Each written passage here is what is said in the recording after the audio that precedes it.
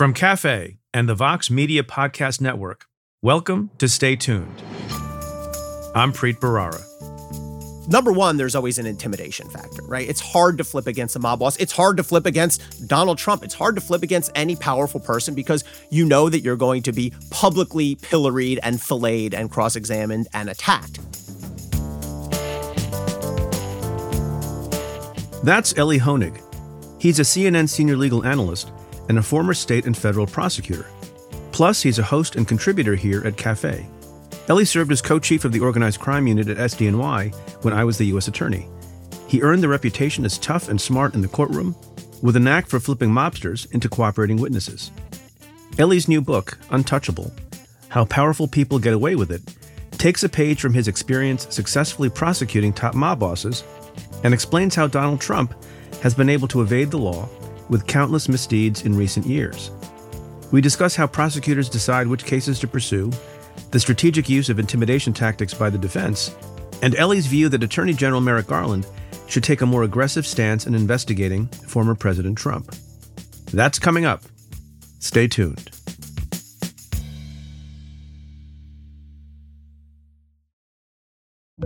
Support for this show comes from Indeed. If you need to hire, you may need Indeed. Indeed is a matching and hiring platform with over 350 million global monthly visitors, according to Indeed data, and a matching engine that helps you find quality candidates fast. Listeners of this show can get a $75 sponsored job credit to get your jobs more visibility at Indeed.com/podcast. Just go to Indeed.com/podcast right now and say you heard about Indeed on this podcast. Indeed.com/podcast. Terms and conditions apply. Need to hire? You need Indeed. Startups, you don't need to settle for a cumbersome banking experience to protect your money. Mercury offers banking and credit cards with effortless experience, giving ambitious companies greater precision, control, and focus without compromising security. Open smarter checking and savings accounts, control spend, optimize cash flow, and close the books in record time. Visit Mercury.com to join more than 100,000 startups that trust Mercury with their finances and to help them perform at their highest level. Now let's get to your questions. This question comes in an email from Austin, who asks, what do you make of the news that the FBI searched the Penn Biden Center in November? Is that a big deal? Now, it's interesting you asked this question, Austin, because literally as I'm recording this, in the 10 a.m. hour of Wednesday, February 1st, the news just broke that the FBI, as we speak, is searching a third location associated with President Joe Biden, his Rehoboth Beach house in Delaware. So I think one thing is important to keep clear, even though there are a lot of efforts for political reasons and some people in good faith to equate the searches and the document issues relating to Biden to the searches and document issues relating to President Trump. Now, to be sure, the mishandling or misplacement of documents with classified markings is a bad thing. And there should be some reform at the end of administrations, as Joyce Vance and I discussed on the Cafe Insider podcast, as to how those documents are disposed of and properly preserved and taken away from former presidents who then become private citizens. It is not a small thing for a team of FBI agents to be scouring locations associated with a sitting or former president, of course. But the great distinction is, in the case of Joe Biden, now with 3 searches, I think, under the FBI's belt, one at the Penn Biden Center in November that you referenced in your question, another back in January, a couple of weeks ago, at his Wilmington home, and now, as we speak, at his beach house in Rehoboth, Delaware, each of those, according to reporting, has been consensual. In other words, no search warrant had to be obtained. There was a cooperative posture between Biden's lawyers and Biden's staff and Biden's team and Biden himself with the FBI. And I think the reason for that is Joe Biden wants to look like he's being transparent, and I think he is being transparent. Part of the problem is that after the Biden team itself did some searches of one of the properties and came up with classified documents and turned them over to the archives and the authorities, later FBI agents found still additional documents. So I think in an abundance of caution, both sides, the Biden folks and the law enforcement folks, particularly now that there's a special counsel in charge of overseeing the investigation and the inquiry, they want to be able to say that every single last document and every single last location has been found and accounted for. That's why you're seeing 12 and 13-hour searches at these locations. Is it a big deal, Austin? Yes, it is. But it's not the same as what happened with Donald Trump. Just to repeat, again and again and again, despite beginning with a cooperative posture from the FBI and from the National Archives, the Trump team dissembled and looks like they obstructed. They had to be issued a subpoena. They made a certification that they had turned over the documents when it turned out that wasn't true. And they had to go to great lengths to secure a search warrant from a federal district court judge to do the search. That's not cooperation. But of course, that assessment is not up to me and it's not up to you. It's up to the individual special counsels who have been appointed to the two different cases. What will Jack Smith, special counsel in the Trump case, think about the facts and circumstances of that matter? And then separately, what will Robert Hur, the special counsel in the Biden matter, think of the facts and circumstances of this case? By the way, Robert Hur started as special counsel today. This question comes in a tweet from Twitter user @LeMoriarty, who asks, with a report saying the DOJ has asked the FEC to step back on the Santos campaign finance investigation, does this mean the DOJ is confident in their investigation? #AskBreet. Well, I don't know if it means the DOJ is confident in its investigation, but it sure does mean it's serious about its investigation. Obviously, you're referring to the ongoing and unfolding saga relating to recently elected member of Congress in the Republican Party, George Santos, who I think has broken every record for lying to the public in his quest for public office. He's lied about his education. He's lied about his religion. He's lied about his past. He's lying about his present. He's lied about his mother. There's almost no subject on which he is not prevaricated. However, none of that, unless it was done under oath or in an official proceeding, constitutes a crime, and certainly not a federal crime. But this new reporting from the Washington Post about the request for the FEC, the Federal Election Commission, to hold off on any enforcement action against George Santos, I think is pretty significant. We've been wondering which offices are investigating what. We know the Eastern District of New York, the U.S. Attorney's Office, has opened an investigation. The reporting from the Washington Post suggests that the request to the FEC, however, came from the Public Integrity Section at Main Justice, which may not be doing its own independent investigation, but may very well be coordinating with and cooperating with the Eastern District of New York U.S. Attorney's Office investigation. Now, the EDNY and Main Justice may be looking at various things relating to the finances of George Santos, but the specific request to ask the FEC to step back, I think means that they are very, very seriously looking at campaign finance violations. What would be the nature of those violations? Well, we don't know yet. It could be a straw donor scheme. It could be improper conversion of campaign funds. It could be the taking in of campaign contributions that were over the federal limit. Any one of those things might constitute a federal crime. Now, it is often the case, and we've discussed this before on the show, that federal criminal prosecutors don't like for there to be parallel civil enforcement actions where witnesses' testimony is being taken in multiple forums, because that provides grist for cross-examination if people's memories and statements differ from one day to another day. So generally speaking, criminal prosecutors like to be the only show in town. We've seen some tension with respect to that in connection with the January 6th investigation and inquiry by the committee in the Congress versus what the Department of Justice is doing. And prosecutors don't like that. Sometimes it's the case. The federal prosecutors will ask a civil enforcement entity to step back and hope they will do so voluntarily. In the case of the Federal Election Commission, however, something you may not know is that they ordinarily do comply with DOJ requests to hold off on enforcement. And why is that? There's a bit of an unusual arrangement. DOJ and the FEC have both signed a 1977 Memorandum of Understanding that addresses their overlapping law enforcement responsibilities, as the Washington Post reports. Meanwhile, a recent poll suggests that 78% of the voters in George Santos's district want him to resign. At the same time, after a lot of pressure from people within his own party and, of course, outside his party, George Santos voluntarily recused himself from his committee assignments amid all these investigations that are going on. So what will happen with all these investigations? Stay tuned. This final question comes in a tweet from Twitter user Ode to Joint, which that's pretty good. It's a pretty good Twitter handle. Ode to Joint asks, Dear Preet, what are your thoughts on almond milk? Can it ever be as viable as the real thing? Now, this is a funny thing. There are some controversies in the United States of America that are important, and there are some that are very silly, and I tend not to step into them. But I got this question on almond milk, and I have some thoughts on it, so I thought I'd respond. There are people who think, for some reason, that if you deign to drink some substitute milk, whether it's almond milk or soy milk or something else, that somehow you're un-American or woke or virtue signaling. And it's a silly thing on the part of, I'll use the term, the haters.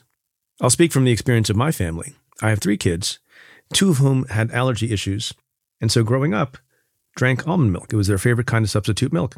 My 3rd child did not have those allergy issues, but I guess in unity and solidarity with his siblings, he began drinking almond milk too. And even though those allergy issues do not persist, all 3 of my kids, at many of their meals during the week when they're home, drink almond milk. And it's fine, and it's tasty, and it's delicious, and it's nutritious, and it has fewer calories, and it's a great drink.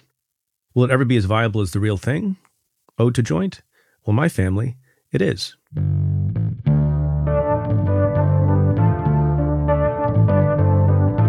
We'll be right back with my conversation with Elie Honig.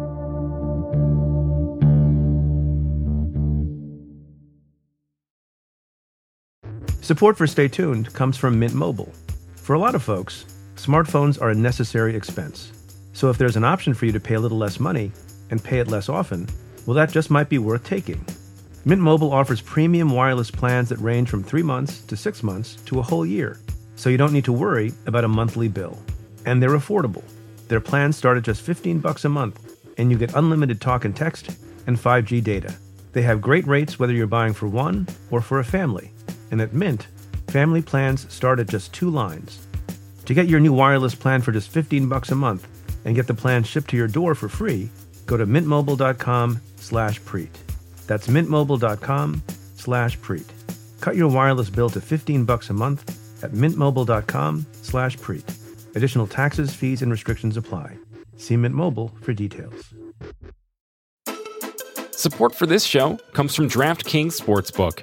The big game is almost here, and DraftKings Sportsbook has you covered with a brand new offer. New customers can bet on the big game and turn $5 into $200 instantly in bonus bets. Download the DraftKings Sportsbook app now and use code PREET. New customers can bet $5 to get $200 instantly in bonus bets. Only on DraftKings Sportsbook, an official sports betting partner of Super Bowl 58, with code PREET. The crown is yours. Gambling problem? Call 1-800-GAMBLER. Or in West Virginia, visit www.1800gambler.net. In New York, call 877-8-HOPE-NY or text HOPE-NY 467-369. In Connecticut, help is available for problem gambling. Call 888-789-7777 or visit ccpg.org. Please play responsibly. On behalf of Boot Hill Casino and Resort in Kansas. 21 plus, age varies by jurisdiction. Void in Ontario. Bonus bets expire 168 hours after issuance. See dkng.com/football for eligibility and deposit restrictions, terms, and responsible gaming resources.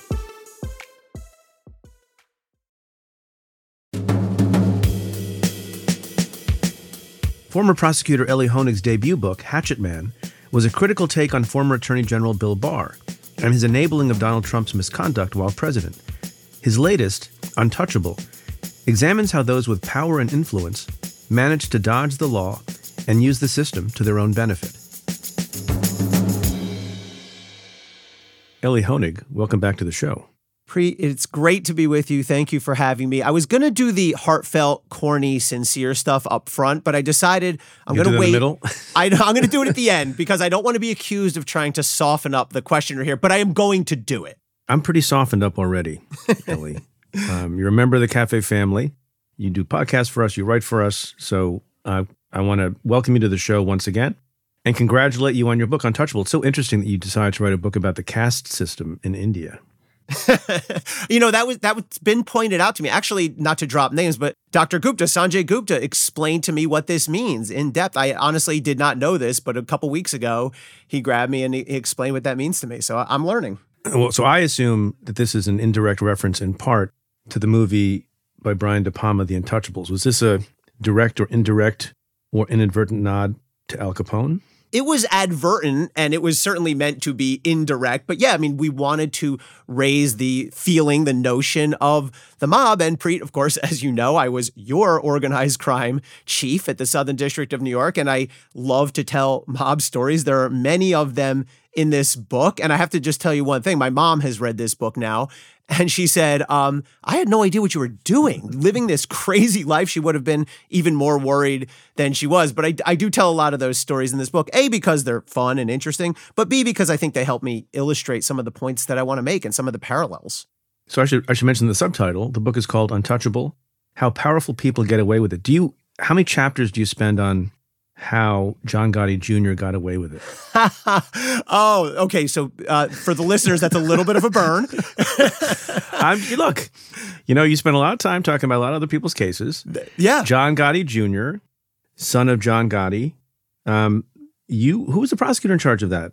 So that was me, Elie Honig, although I did not charge it. You'll remember that Florida charged it and it got sent back to us. But look, I talk about that. That's the entire last chapter of my first book. That was a case that I led under your auspices when you came back as U.S. attorney. In defense of you just came in for the very end, so we can't blame you. But that jury hung, and I learned a very valuable lesson from that. And I'll tell you, Preet, I opened this book with a story of a separate mob prosecution, a less high-profile figure, but a case that I questioned the way I handled it. And I'm not so sure I'm satisfied with the result that I obtained. It's a mob case against a very powerful boss who authorized a hit of his own nephew. And that sort of is a springboard for me into asking the question of myself and others. How did the guy in that case, the most powerful guy, we convicted a whole bunch of people in this murder, but the most powerful guy, I don't want to spoil it, but ends up getting the lowest sentence. I'll put it that way. So powerful people, as we know, have many advantages. Sometimes they're powerful by virtue of their celebrity. Sometimes they're powerful by virtue of celebrity and or money or positions of power in government or otherwise. So we're pretty familiar with advantages that powerful people have. You focus on the advantages that they have when they come across the criminal justice system. Yeah.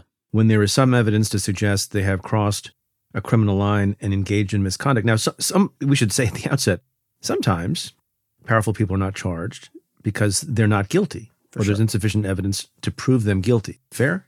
Absolutely. And look, I never want to be in the group that just calls for criminal charges as a cure-all to everything every time someone does something wrong. And you're absolutely right. There always has to be individualized consideration. Can I prove a criminal case against this person beyond a reasonable doubt? Yes.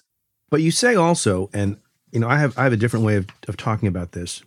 You say the bar is higher for prosecutors to charge rich people, powerful people, and celebrities than to charge ordinary folks. Yeah. I want to go into that a little bit because I think sometimes people misunderstand what that means. Yeah. I mean, you point out throughout the book, and we've talked about this before, if there's somebody who's, a very significant public figure, more likely that your supervisors all the way up to the top are going to be reviewing the indictment, reviewing the proof, asking you a lot of questions about it. That's fair and that's legitimate. And if that you agree with that, explain why that is so. I do agree with both things that you said. First of all, it is a fact that prosecutors will look more carefully, higher levels of prosecutors will look more carefully at a case against a high-profile person. That's my experience, but don't take it from me. It's in the Justice Manual, what we used to call the U.S. Attorney's Manual. It's a public document. It governs all prosecutors, federal prosecutors across the country. And there are several provisions in there that say if you have a high-profile case, it's likely to draw media, then you are to kick it up to, depending on the specifics, but higher and higher levels. I also don't think that's necessarily corrupt or evil. As I say in the book, there are good reasons for this because prosecutors have to protect their own reputation, their office's reputation, and a failure in one high-profile case, the reality is, can swamp an entire prosecutor's reputation, an entire office's reputation. I actually make that argument about Cy Vance. I say, look, Cy Vance, in my view, botched 2 or 3 high-profile prosecutions of Harvey Weinstein, of the Trump children. That's all I think 95% of people remember about him, not the tens of thousands of successful regular cases he made. But Preet, I do give some examples of this book, and I think it results in really the bar being a bit higher, as I say, for certain people. And I'll give you a couple examples. During the, I don't know what we call this period, the pre-interregnum, maybe, the time between when you had left the office and when you came back as U.S. attorney, I had a case where we came across a high-profile, famous Major League Baseball player. I don't say his name in the book. I won't say it here. Maybe we'll make it available to insiders. But this was a gambling case where this guy was caught up with one of the mob families. If this guy was not famous, if he was not a prominent Major League Baseball player, I would have made that decision myself as a fourth year, whatever I was, U.S. attorney. But because it involved a bold-faced name, it had to go way higher up the chain, was subject to way more scrutiny. We ended up not charging him. I think that's probably where I would have come down as well. But the point is, he got a different level of look, a different level of examination by the office because he was famous. Yeah, I just wonder about that a little bit. Mm-hmm.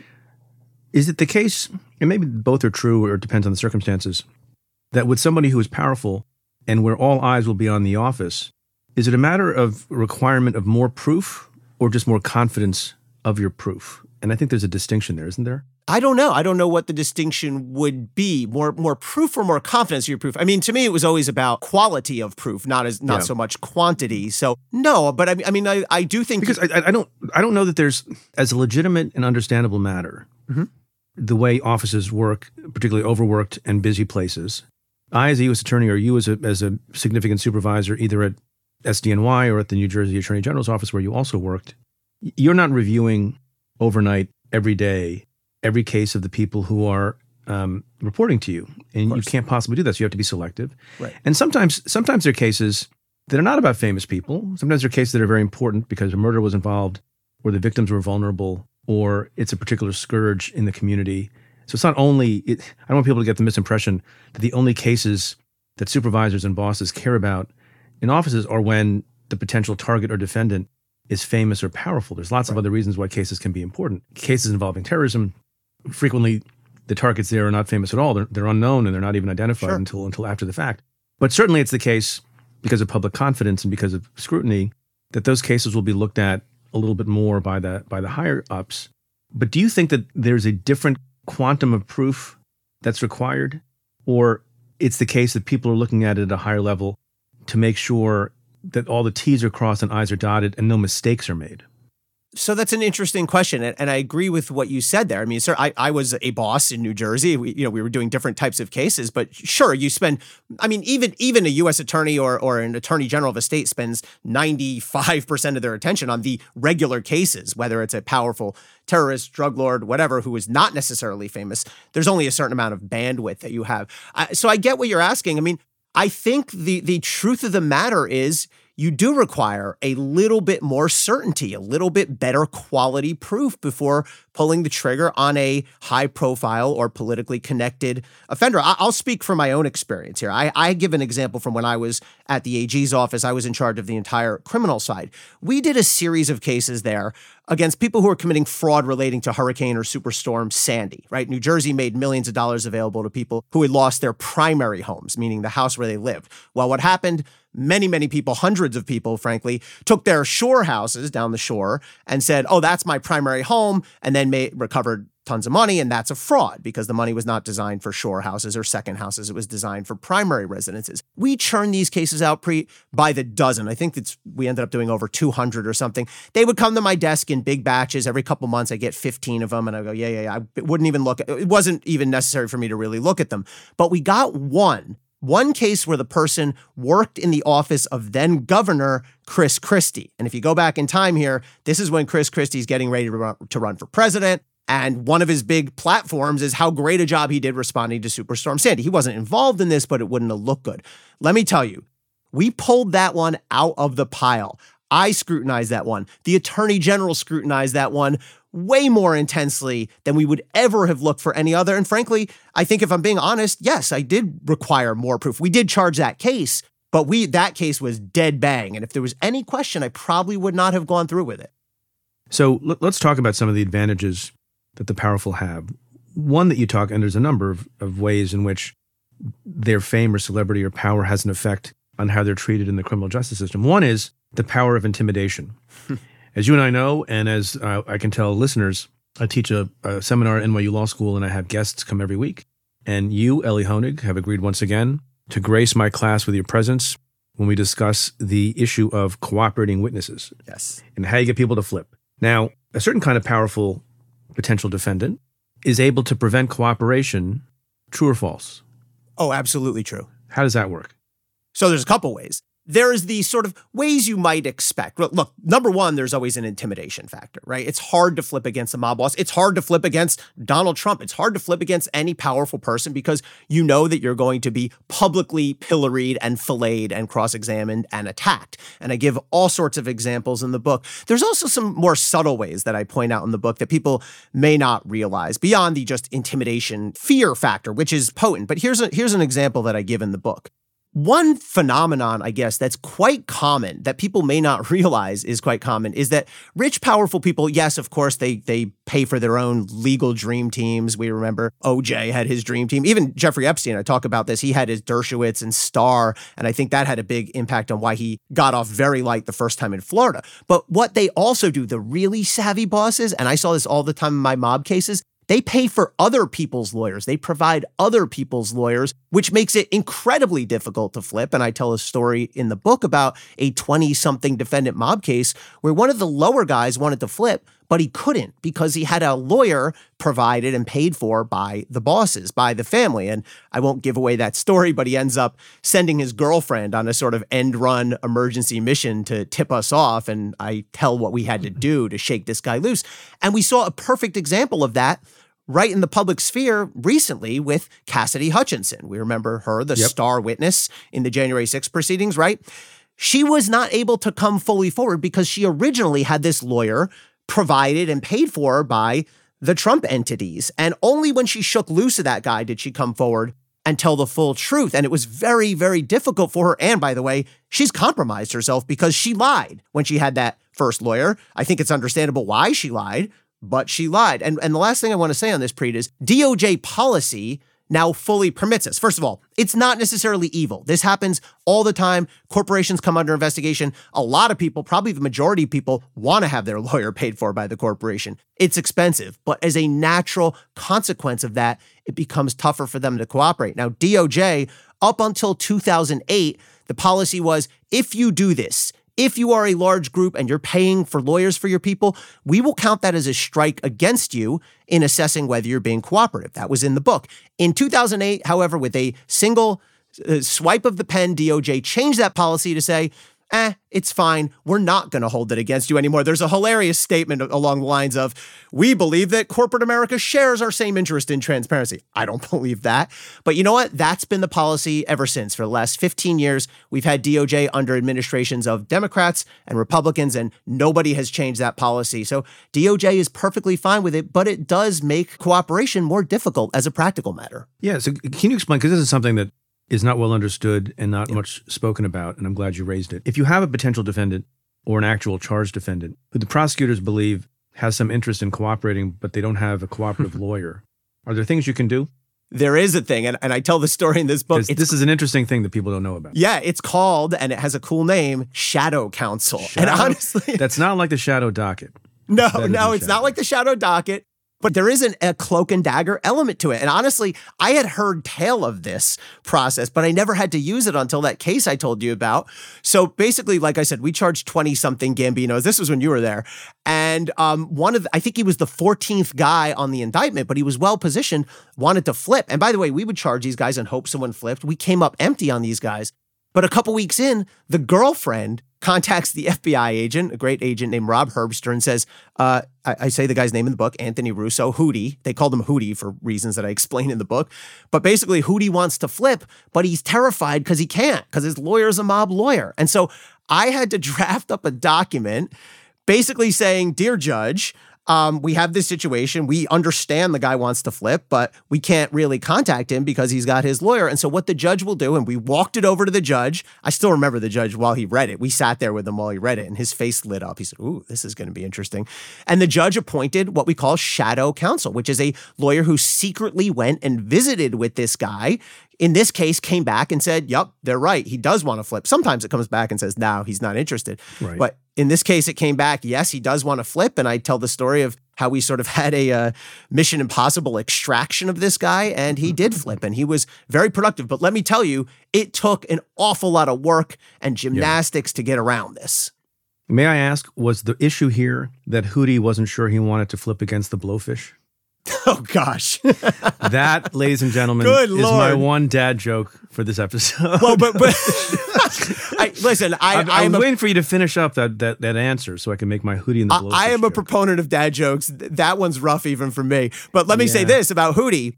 We did ask him, of course, because you and I maybe share the same sensibility. One of the first questions I asked him when I sit down to proffer him, this guy knows about all sorts of mob stuff. I said, why the hell do they call you Hootie? Is that like for the Blowfish?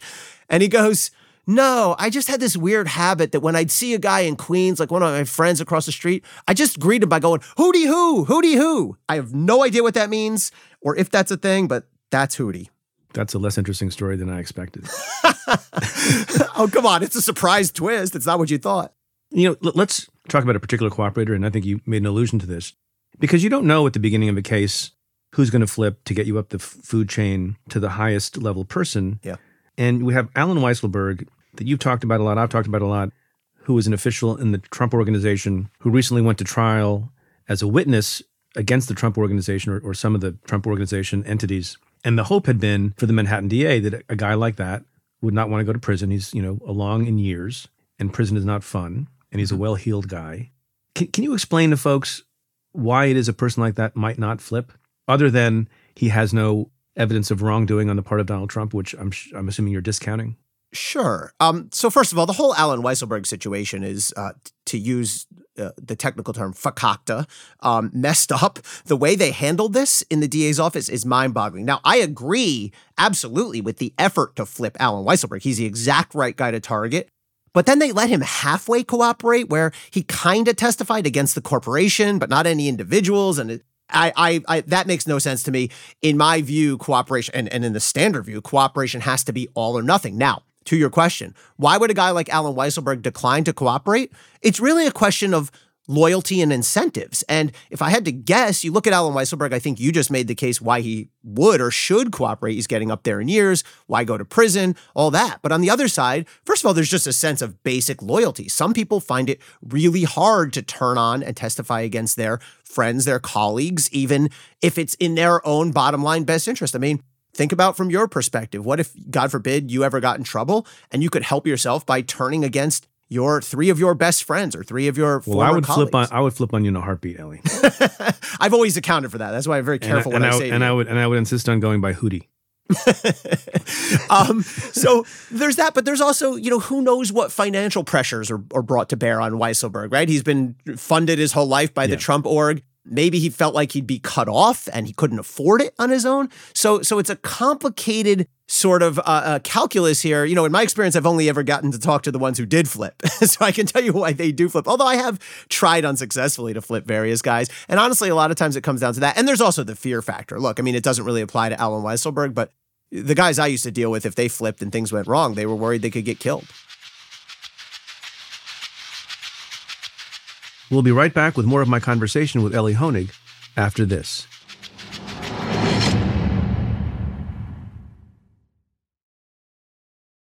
Support for this show comes from Indeed. Imagine the perfect employee. Let's call her Jackie. Jackie is professional yet relaxed, punctual, friendly, meets deadlines, and just makes your job easier overall. But the search for Jackie can be long and tedious, especially when you have so many other things on your plate. Indeed wants to help you find your next Jackie. Indeed is your matching and hiring platform with over 350 million global monthly visitors, according to Indeed data, and a matching engine that helps you find quality candidates fast. They leverage over 140 million qualifications and preferences every day, so their matching engine is constantly learning from your preferences. That means they can better connect you with your Jackie. And listeners of this show can get a $75 sponsored job credit to get your jobs more visibility at Indeed.com/podcast. Just go to Indeed.com/podcast right now and say you heard about Indeed on this podcast. Indeed.com/podcast. Terms and conditions apply. Need to hire? You need Indeed. Startups, you don't need to settle for a cumbersome banking experience to protect your money. Mercury offers banking and credit cards with effortless experience, giving ambitious companies greater precision, control, and focus without compromising security. Open smarter checking and savings accounts, control spend, optimize cash flow, and close the books in record time. Visit Mercury.com to join more than 100,000 startups that trust Mercury with their finances and to help them perform at their highest level. I want to talk about some other factors as well before we get to what I think is the main factor. So, Sure. Do you think it matters that powerful and rich people can afford better lawyers? Does the better lawyering matter as much as people think or not? I think no. Look, there's a rough correlation, a very rough correlation. But you and I have seen many cases where very rich people have spent millions and millions of dollars on top shelf attorneys, ultimately to no avail. I talk in the book about the Raj Rajaratnam case, and he spent, what is it? I think it was $40 million reportedly on his defense. And as you know, your team at the SDNY won that case convincingly. I have had similar examples. All that said, though, so I do not think there's necessarily a straight line correlation or even a strong correlation between the cost of lawyers and the ultimate outcome or the quality of lawyering. And I say in the book, I go out of my way to defend public defenders, especially the federal defenders. I think they're outstanding. They're a little, overburdened at times. But all things being equal, if you had a choice of having unlimited resources to pay for whoever you wanted, or you were limited, you're going to choose the more resources. And here's a maybe more subtle way that having money to pay for a lawyer impacts things.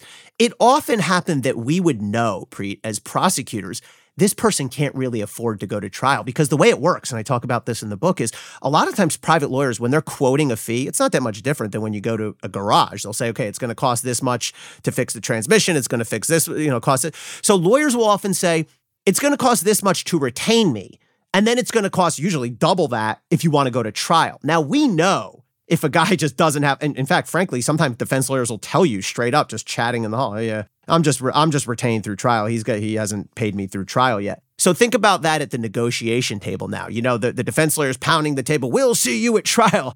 Sometimes that would happen, and I'd be sitting there going, I know he can't afford trial. So that's going to really sort of be a drawback at the leverage at the bargaining table. And I'll tell you one other thing. I do think that sometimes big name lawyers can intimidate prosecutors. Now, we weren't really intimidatable. I think that's fair to say. You were never intimidated by any big name lawyer. Not at all. I was driven crazy by some. I mean, I tell a story about a case I did against a big firm in New York City that just tortured us, but we won that case in the end. But I think if you look really closely, my theory about why did Jeffrey Epstein get off so easy the first case in Florida years ago with Alexander Acosta, who went on to become Trump's labor secretary and then resigned in disgrace because of this. But why? People were saying, well, Acosta was on the take. I never thought that was the case. I always believed, and we ended up, I think, proving this. There's substantial support for this. He just wimped out. He was just too intimidated by Ken Starr and Alan Dershowitz and his predecessor as U.S. attorney in Miami. We have the line assistant from his own team saying, I think he was just overwhelmed by those lawyers. We have a lawyer for the victim saying, I think he just gave those lawyers whatever they want. He didn't have the stomach to fight them. So yes, it's an advantage, but no, it's not a categorical advantage to be able to pay for whoever you want. You write also, and I don't know that I have real evidence or proof of this, but it's an understandable point. Do you think the jurors really are more reluctant to convict people who are prominent, or does it depend on the kind of person and the reason for their prominence? I think it's the latter. I think it depends on the person and the reason for the prominence. I mean, the most straightforward case is the kind I dealt with, where people were afraid if we convict this mob guy, it could have someone knocking on my door. And I tell a story of how we very nearly lost a jury in the middle of a murder case for exactly that reason. That's the most straightforward. But I think when you're talking about a prominent person, I actually think this can cut both ways. I think depending on who the person is, let's say it's Harvey Weinstein, for example. I'm engaging in conjecture here, but I would think a juror would be afraid to return a not guilty verdict on a really universally reviled public figure like Harvey Weinstein, because they don't want to be the guy who set Harvey Weinstein free, even if in their objective judgment, the proof didn't quite meet the beyond a reasonable doubt standard. But, let's think about Donald Trump here. How might that play if Donald Trump is to be charged, which could well happen, as they say in the book? I mean, we're looking at a trial if that happens into sometime in 2024. I think everyone's very focused on indictment. I'm thinking, of course, as a prosecutor is trained to, how's this going to come out? Will it be difficult for a juror sitting, whether it's in Georgia or Washington, D.C. in early, mid 2024? Will they fear the consequences of coming back with a guilty verdict on Donald Trump? Will they fear unrest? Will they fear retribution? Will they fear just widespread condemnation from that 30% of the people who loves Donald Trump? I think that's going to complicate any potential trial of him significantly. Here's something that you've alluded to that I think is a significant factor in certain kinds of cases, perhaps in the Harvey Weinstein case and certainly in the Jeffrey Epstein case. If the crime involves harm to vulnerable witnesses, vulnerable victims, who otherwise may have credibility problems, that can upset the dynamic and the calculation too, right? Yeah, I tell some stories in the book. I did some research on this. If you look at one thing that a lot of powerful people do, especially when we're talking about your sort of serial sexual assault type cases, your Epsteins, your Cosbys, the people who they target just inherently are women in those cases, and almost entirely younger women and often minority women. And there's some interesting data that I put in the book that shows that those types of vulnerable victims are just sort of systemically believed less often by cops and by prosecutors. If you look at the rates of reporting on those cases, if you look at how often those cases make it from cop to prosecutor, because often cops have to make the first cut there and decide, do I find this credible? And then once they get to prosecutors, how often do they result in charges? And I think the data there supports what I've experienced, which is that there's some real uphill climbs there. And, one case that really jumped out at me is if you look at the Bill Cosby case. So the cops in that case, who happened to be from, the Philly area where Bill Cosby, I'm from that area too. And I talk about Bill Cosby was as much of a celebrity as he is in the world. He was a deity in that area. He was a Temple grad. I remember going to Temple basketball games at the Palestra and seeing him walk around. I mean, it was like this holy figure. This is in the 80s walking around. So when the cops investigated that, they did the first interview with a young female complainant on the phone, which is a ridiculously horrible idea because these victims have been traumatized. They're scared. And if you want to build trust with them, it's hard enough in person, but to interview someone for the first time by phone is ridiculous. Now, shortly after that, it comes time for them to interview Bill Cosby. And what do? They drive into Manhattan to meet with Cosby in his office. And I quote the detective when he comes out of it. He's gushing. He says, he actually says this. Well, he was wearing his typical Cosby sweater, and I saw nothing in what he said to us to raise any question whatsoever. I mean, the bias and the sort of inequitable treatment that these same cops gave the young female victim and the very powerful celebrity Bill Cosby is striking. Well, it's funny. That's a whole other side issue. We talked about the intimidation factor, but there's also the wow factor. And there's also the tendency for people, including those in law enforcement, and I write about this in my own book, to not believe that people of a certain stature or reputation or credentialed background, to not believe that they're capable of committing blatant fraud or violent crime. Yeah. You may remember this gentleman, Hassan Namazi, who was a very significant figure in fundraising circles in the United States, basically defrauded multiple sophisticated banks out of hundreds of millions of dollars. Right. It just didn't occur to anybody. Yeah. And it was all a house of cards. Well, look at Bernie Madoff. Look at his victims, right? He had very sophisticated victims. Yeah. Last issue before we get to the ultimate issue. Okay. And I think you talk about this as well. And I've mentioned this with respect to Donald Trump, who we'll also talk about. Sometimes if you've chosen your circle in such a way that everyone's kind of, unclean and has a bad reputation, it doesn't even work to flip them because they have baggage. And I've often said about Donald Trump, who has hung out with the likes of Roger Stone and Paul Manafort and others, when it comes time to indicting his associates, Donald Trump, who has made a career of hanging out with people of questionable ethics, can simply turn around and say, you can't believe that person. That person's of questionable ethics. And this comes into sharp relief, and you talk about this a good deal, when we talk about Michael Cohen, his former lawyer. How does that play out?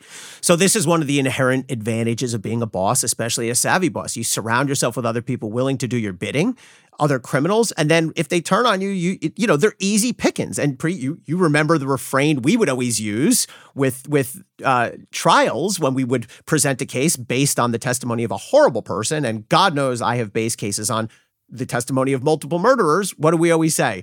Folks, we would love to put on our star witnesses as nurses and school teachers. But you know what? Nurses and school teachers cannot take you inside, fill in the blank of crooked or dangerous criminal organization. Here, only a real criminal can do that. And then that gets into the whole sort of battle over cooperators and how we try to corroborate them. And I tell stories of how important it is to go out and find backing. Now, as to Michael Cohen, Michael Cohen, and I'll say he's a friend of mine. He's become a friend of mine. I like him, but we have to be clear on what... friend of mine, not a friend of ours. No, right. I don't mean that in the mob sense. I mean, he is my friend. Distinguish that. Okay. Yes, exactly. Right. There is this I think, misperception out there that Michael Cohen is going to be the star witness or will be the star witness or the next John Dean or whatever. And people keep saying, well, just call Michael Cohen and that's it. Here's the problem. The Southern District of New York, our former office, rejected him starkly. If you look at he's a convicted liar. Well, yes, he's a convicted liar. You and I have made cases off of convicted felons, not so much liars. Convicted liars, and you make this point. We Yep. talk about this in my class when you come every year, and this might be difficult for people to perceive. Better to have a murderer Yes. as a witness who doesn't have a history of lying than someone who's literally lied under oath before, because it invites really horrific cross-examination where the defense lawyer can say, you lied in a proceeding just like this. You were under oath that other time too. Why should we believe anything you have to say here? That's pretty devastating, isn't it? I totally agree. And Michael Cohen was rejected. The Southern District said, we don't believe he's been fully forthcoming. Yes, I will say it again. I will put on a murderer all day, but a liar is a whole different story because it's ultimately about credibility. We know how to establish and support the credibility of a murderer. And I tell stories of this in the book. You go out and you dig up whatever other forensics, the body, the bullets, the ballistics, other testimony, and there are ways to support a murderer. And I think there's actually something quite compelling about a guy saying, yes, I shot this guy. I did it because I was ordered to by that defendant. And by the way, I talk about how obsessed we are as prosecutors, rightly, with the notion of corroboration. There was a prosecutor who used to say at our former office, we called it oak tree corroboration. Do you remember that phrase? Yeah, I think so. Yeah, the saying was, I can't remember exactly who it was, but he used to say, if your cooperator tells you we did a murder and it was at the corner of Main Street and Vine Street and there was an oak tree right there, send an agent out to photograph that oak tree. Because even though the fact that there's an oak tree there has nothing to do with the murder or the relevant issues, it still lends some support to the cooperator's story. But a liar is a whole different story. And by the way, this brings to mind a story that I don't tell in the book. I had one mob cooperator who had done all the hits and everything, but he was also a liar. He had put in like some kind of personal disability lawsuit and he got deposed and he lied the whole time. He faked some injury about his back or his legs or something. And on cross-examination, the defense lawyer had his whole transcript of that deposition, 100 pages. And the defense lawyer is going through it. You here on page 2, you said you had leg pain. That was a lie. And the cooperator's like, yeah. And here on page 7, you said that you had back pain. That was. And at one point, the cooperator just goes, everything I said in there is a lie. Do we have to go page by page? It wasn't great, but the jury laughed because they understood, but look, I stand by that. I'll take a murderer over a liar any day. There you have it, ladies and gentlemen. As a witness. Straight from Elie Honig. So I think the most important problem to prosecuting somebody who's powerful in the context of there being cohorts and associates and co-conspirators and an organization. I'm not talking about Bill Cosby who did his crimes alone, but when you have someone at the head of an organization is because they're the head of the organization, whether you're talking about Trump or some other mob boss or anyone else, is they have plausible deniability. Yes. Because they are smart about not having their fingerprints on the bad conduct. Mm-hmm. They don't send emails about it. They don't send letters about it. If there's no wiretap, they're not on tape about it. If they've intimidated or charmed their associates, there's no one to flip about it. Isn't that the key problem in prosecuting a powerful person in that context? Yes, it is. I say in the book, nothing protects power like power itself. There's so many advantages to being at the top. First of all, we have to get lucky. We have to flip several layers of people to get up to a boss. Sometimes you get lucky and you flip an immediate consigliere, meaning in the literal sense or even, the other context. But sometimes you can flip someone near the top right away, but often you have to build up and up the chain. I tell a story about a narcotics case I did where we recovered 200 kilos of coke and we flipped a couple guys, but then the trail stopped and we knew we had gotten nowhere near the actual people who owned those kilos, but we only got so far up the ladder. The other advantage is, you can protect yourself. There's a great scene in Goodfellas where Paulie is sitting there at the barbecue and one of his guys comes up to him, whispers something in his ear, and he just nods. And the voiceover from Ray Liotta, he goes, for a guy who moved all day long, Paulie didn't talk to 6 people. And that's entirely consistent with my own experience, both with mob cases and others. The smartest bosses limit who they talk to. They don't put things in writing, as you said. They are careful how they say it. I mean, look at Michael Cohen. When Michael Cohen lied to Congress about Trump's efforts to develop property in Moscow, He pled guilty to that. But he was asked, did Trump tell you to lie? And Michael Cohen, honestly, I give him credit for this, said, no, I can't say that he did. He made quite clear to me over our entire course of dealing what the expectation was. But he didn't say, hey, Michael, I need you to go in there and commit perjury in front of Congress. And that also applies to the story that I opened the book with about the powerful mobster who authorized the hit of his nephew. The evidence we had on him was thin, very thin. It was very hard to flip people up the chain.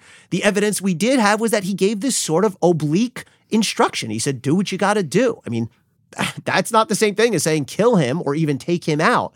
And so that was an extraordinarily difficult case to make. And I guess I won't give away the ending, but perhaps an unsatisfactory result. So yeah, I mean, one of the great benefits about being the boss is you make the most money and you have the most power, but you're also the hardest to prosecute. Yeah. And you say a lot of this in the book. So now I want to flip to contemporary times. Sure. And speak more explicitly about Donald Trump. We've talked about all these factors and these advantages that a powerful person has, whether you like it or not. Which of these is at play most with Trump? Is it what we've just been talking about, the separation from cohorts and plausible deniability, or something else? I'm going to name a sort of tie here. One is, yes, his placement at the top of the hierarchy. The fact that he has been so elusive. Look, as you said, the guy doesn't text or email. Lucky for him. I think he's even joked about this. Something like, can you imagine if I did? I mean, he does tweet, though, or, truth or whatever, which is pretty similar. I mean, he's given prosecutors some pretty good evidence there. The people around him have been rogues and worse. And many of which he has the extra benefit. He was able to essentially pay off, so to speak, by floating and then delivering pardons to keep people silent. And I have a bit in the book about that. And so I think he's proven very elusive. We talked about Alan Weisselberg before. Alan Weisselberg wouldn't flip. And so a couple guys have kind of flipped. Remember Manafort briefly flipped. Michael Flynn flipped and then he unflipped. But nobody has ever flipped who had a clean enough shot at Trump, who was credible enough from the start to really take him down. The other factor, I think, is, and this goes back to prosecutorial hesitancy. I think that for all the people who flexed on Donald Trump, for all the people who promised to take him down, who subpoenaed him, who filed civil lawsuits, nobody has yet pulled the trigger on an indictment. Now, I say in the book, I do expect that the Fulton County DA, all indicators are that district attorney is going to indict Donald Trump. But I think she's going to have an awful hard time turning that indictment into a conviction. I have a chapter in the book explaining what those difficulties will be. So when it comes to someone like Donald Trump, even though he's out of office, he's a declared candidate for 2024.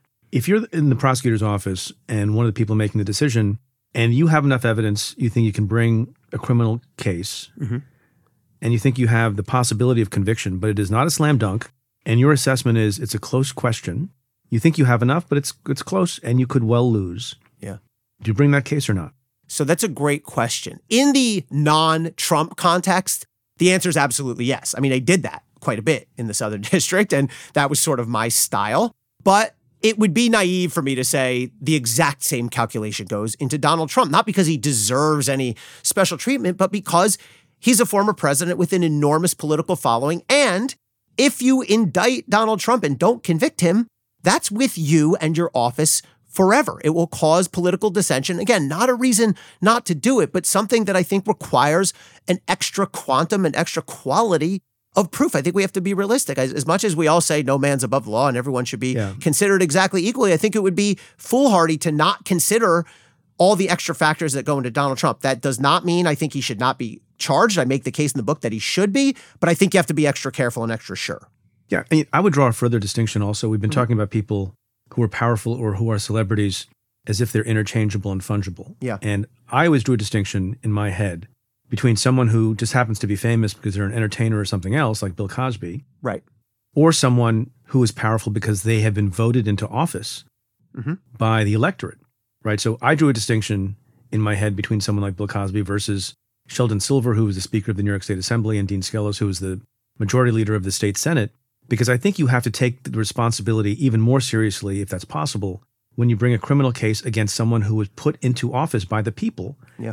Because you're going to be affecting democracy. And although Trump is out of office, you could make the argument that you would also still be affecting democratic outcomes if you rush to indict him and you're not certain you have enough. Is that fair? Yeah, I'm going to add that one to the file of points I wish I had made in the book, but have only heard now. I think that's a really good point.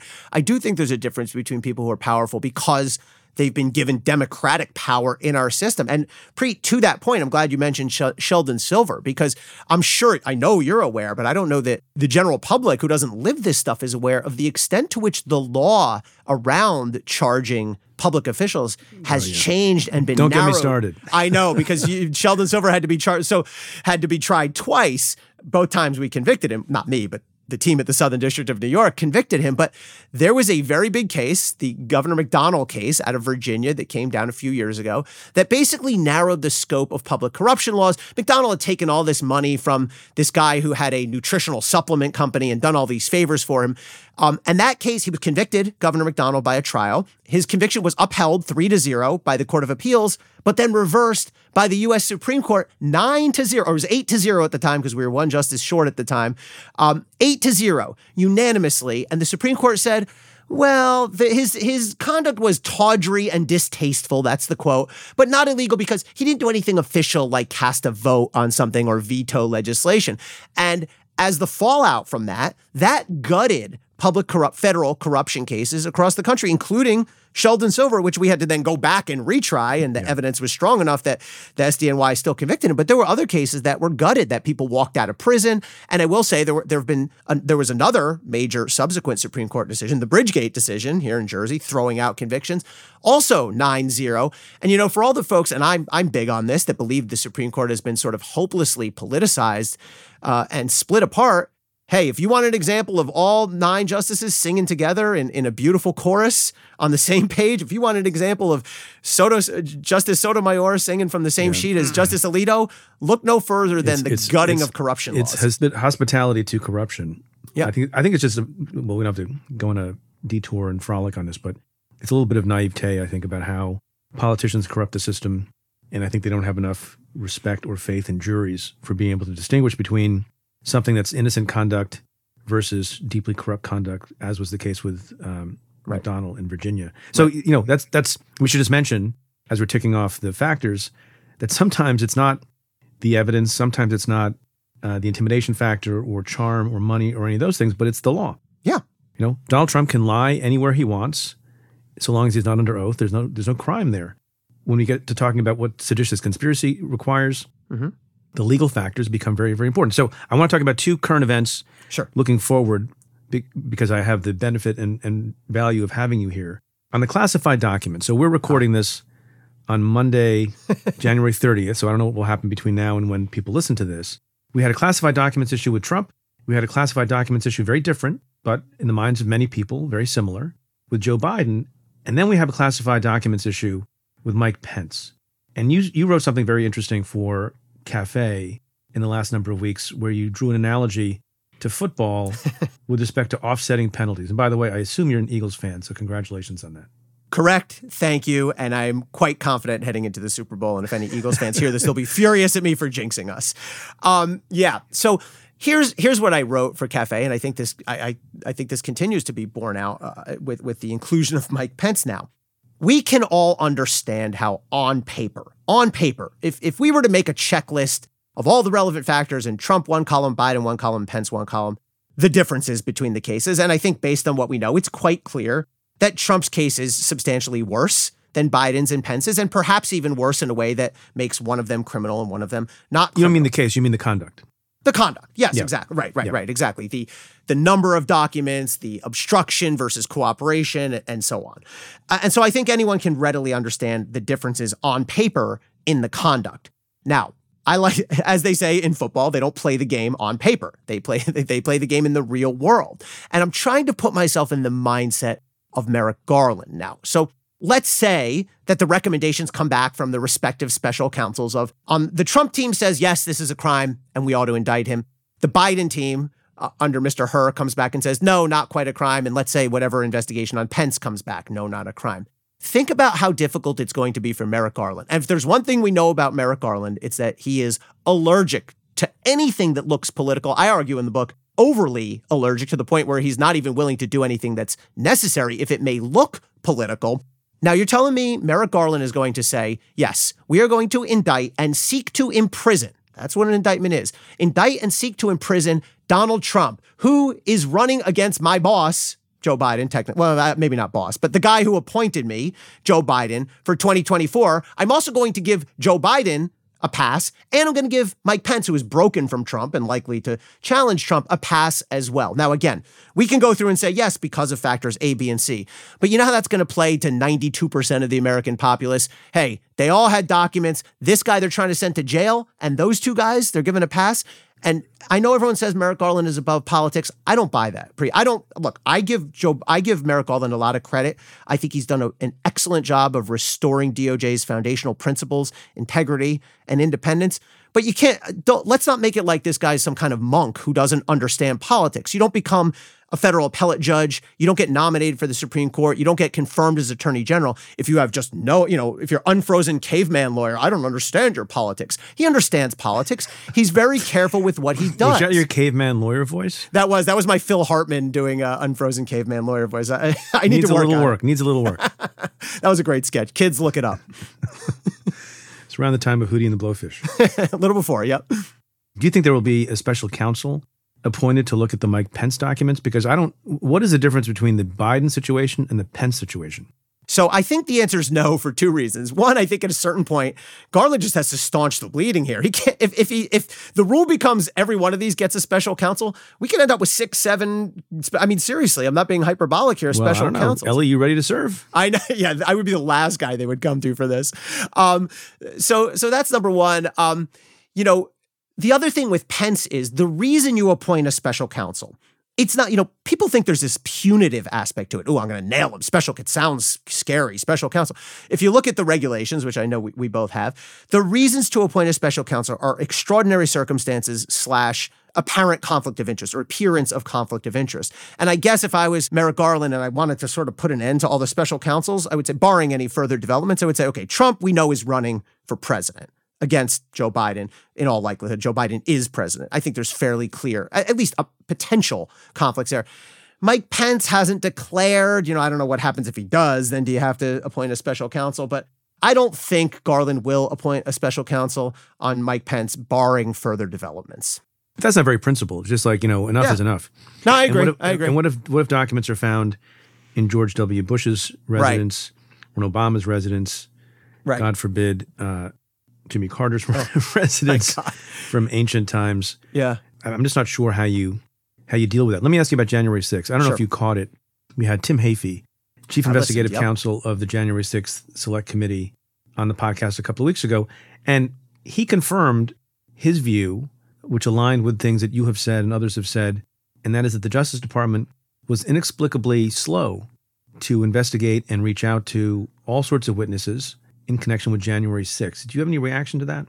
I listened to that episode and I found that part fascinating and vindicating, really, to hear directly from Tim Heaphy, who would know better than anyone else. And that strikes me as exactly right. I mean, one of my criticisms, the last chapter in this book is called Waiting for Garland, right? It's a play on Waiting for Godot or Waiting for Guffman. And look, one of my biggest criticisms of Merrick Garland has been that he is moving so slow. And look, is that because I'm an impatient person and it was a very impatient, fast-moving prosecutor? I guess, partially. But it's more than that, because Merrick Garland has hurt himself tactically by taking this long. It is mind-boggling to me. It is inexcusable that Merrick Garland's team was sitting there 6 months ago when Cassidy Hutchinson testified, a year and a half after January 6th, and they were, quote, astonished, according to the New York Times, by what they found. They had no idea. And Tim Heaphy, I think, confirmed that. The fact that the January 6th committee, which has far less powerful investigative tools, their subpoenas are the weak cousin of real grand jury subpoenas. Yet here they are, and credit to the January 6th committee, way out ahead of DOJ. That is inexcusable. And it's not just because I'm this impatient guy. And I know everyone goes, oh, Garland's, he's a slow-moving assassin. No. He has harmed his case by taking this long. He didn't get to these witnesses first. Cassidy Hutchinson's a perfect example. I wrote a piece for us for Cafe about the cost of this, because now Cassidy Hutchinson has testified, but you know what? She lied. She lied to the committee her first time under that lawyer we talked about. I can understand why, but if she ever testifies for Merrick Garland now, or Fonnie Willis, The cross-examination on her is going to be devastating because she lied to Congress. She's admitted that she lied to Congress. I think she's credible personally, but that's going to be devastating. And that's Merrick Garland's fault and Fani Willis's fault, because if they had gotten to her first, they could have prevented that from happening. How many times, Preet, did you and I and other leaders of the SDNY, if someone was poking around one of our witnesses, often the Eastern District, our friends across the river, or state prosecutors, or the SCI, the local investigators, what would we do? We would say, absolutely not. They're our witness. We're locking them in a box. We need them for our criminal case. We're going to use them first. Then you can have them. And Merrick Garland has failed on that, and he's moving too slowly, and there's going to be a real cost if he ever does bring an indictment. Can we go back to the classified documents for a second? Because I've just been thinking about it. And you and I spent like 40 minutes going through all the factors that favor the powerful. And some of them are understandable and some of them are maybe unfortunate, like the intimidation factor, deniability, the nature and credibility of the victims, et cetera, et cetera. But the classified document situation, if Trump is chargeable but is not charged because of the offsetting penalty idea, because Biden innocently had documents and Pence innocently had documents, what category does that fall into? It's something completely different and apart from all the other things we talked about and many of the things you talked about in your book. And shouldn't one think to themselves, well, that's a miscarriage, or is it not a miscarriage? Oh, it clearly would be a miscarriage for what our notions of individualized justice are. I mean, and to be clear, a miscarriage for him not to be charged. Right. No, I agree. I mean, look, this is what our justice still legitimate. But I'm trying to get your view. Yeah. Given that you spent a lot of time writing a book about this subject, is that something that you understand and accept, or is that something that you rail against? And it sounds like you accept it.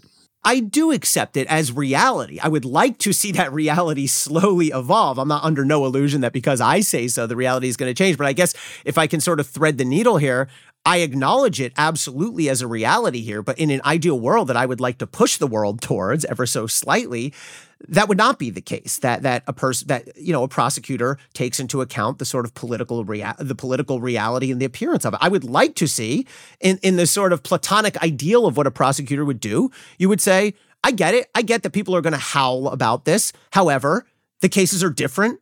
One's criminal, one's not, and I'm charging it, and I'm going to plow ahead with this. I don't think Merrick Garland's likely to do that, however.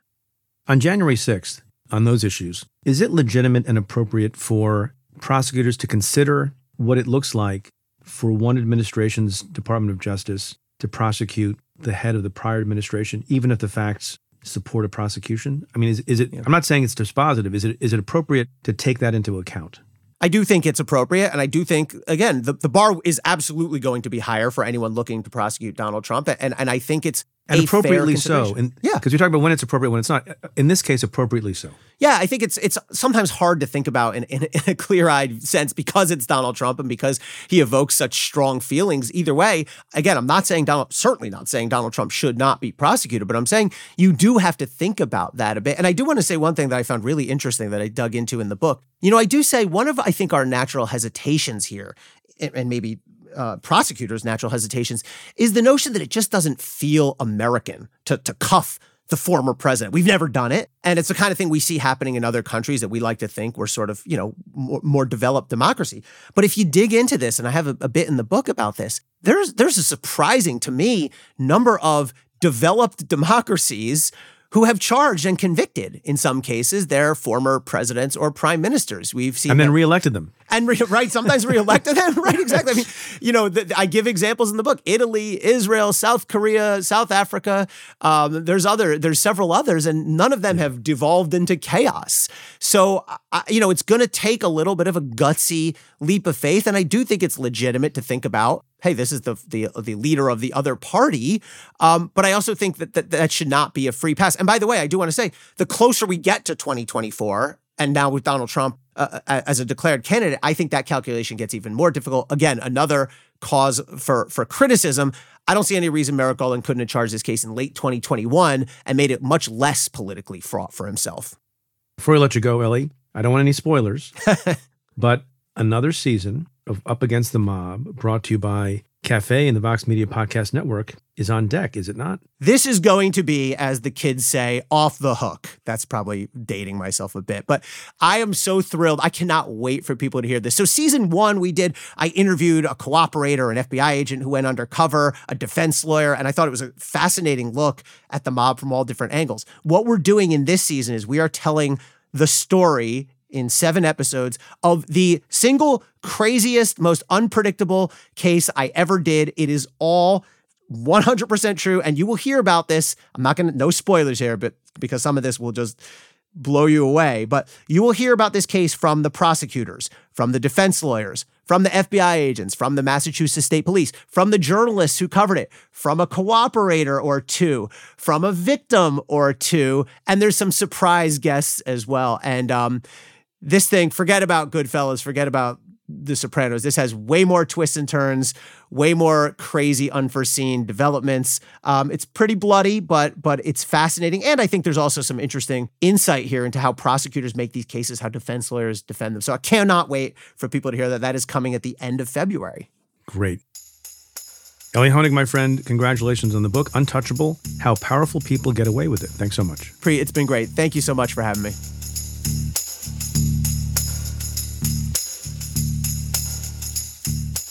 My conversation with Elie Honig continues for members of the Cafe Insider community. To try out the membership for just $1 for a month, head to cafe.com/insider. Again, that's cafe.com/insider. And to receive a weekly newsletter featuring analysis from Elie, sign up for the Cafe Brief. You can do that at cafe.com/brief.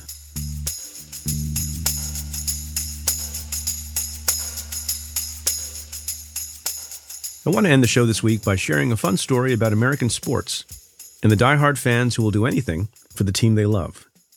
So on Sunday, when the Philadelphia Eagles won the NFC Championship, New York's Empire State Building, perhaps the world's most famous building, was illuminated in green and white lights, Eagles colors. Now you might ask, what could possibly be the issue with that? The Empire State Building, of course, is located in the heart of Manhattan, and one of New York's professional football teams, the Giants, are bitter division rivals with the Eagles. In fact, the Eagles had just eliminated the Giants from the playoffs a week earlier. So as you can imagine, many New Yorkers did not find the light show amusing. Twitter was aflutter. Carl Banks, the legendary former Giants linebacker, tweeted, quote, "What the actual F? Philadelphia would never light a building for a New York sports team. NYC mayor, did someone lose a bet?" End quote. New York's city and state officials were quick to point out that this fluorescent faux pas was not their doing. In fact, Governor Kathy Hochul tweeted, "To be clear, New York State has no control over how Empire State Building lights its colors." But of all the responses to the controversy, this one, from New York City Sanitation Department, is my favorite. The department wrote on Twitter, quote, "For anyone who finds this as treacherous, traitorous, and unforgivable as we do, just pretend it's green and white for New York's strongest. We take out the trash every day, and next year, that'll include the Eagles." End quote. Now, to be fair, the folks at the Empire State Building had long planned to illuminate their tower in support of whatever team advanced to the Super Bowl. And late Sunday night, they changed their colors to red and white to honor the AFC champion Kansas City Chiefs. And when they did so, the building's Twitter account referenced the backlash to the green and white lights, saying, "That hurt us more than it hurt you." Whether you accept that apology or not depends a little bit on where your allegiances lie. I should say there is at least one member of the Bharara family who was super happy to see the green and white. My brother Vinny, a diehard Eagles fan who was actually at the game. Either way, for those Americans who are tired of fighting over politics, sometimes it can be a fun distraction to fight over something else. Sports. The big question now is, what, if anything, will the Empire State Building do with the announcement by Tom Brady that he's retiring, this time supposedly for good?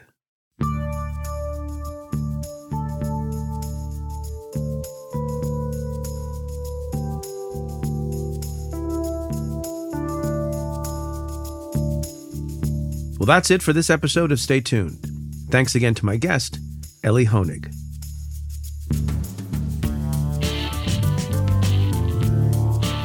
If you like what we do, rate and review the show on Apple Podcasts or wherever you listen. Every positive review helps new listeners find the show. Send me your questions about news, politics, and justice. Tweet them to me at Preet Bharara with the hashtag AskPreet, or you can call and leave me a message at 669-247-7338. That's 669-24-PREET. Or you can send an email to letters@cafe.com. Stay Tuned is presented by Cafe and the Vox Media Podcast Network. The executive producer is Tamara Sepper. The technical director is David Tatasciore. The senior producers are Adam Waller and Matthew Billy. The Cafe team is David Kurlander, Sam Ozer-Staten, Noah Azulai, Nat Weiner, Jake Kaplan, Sean Walsh, Namita Shah, and Claudia Hernandez. Our music is by Andrew Dost. I'm your host, Preet Bharara. Stay tuned.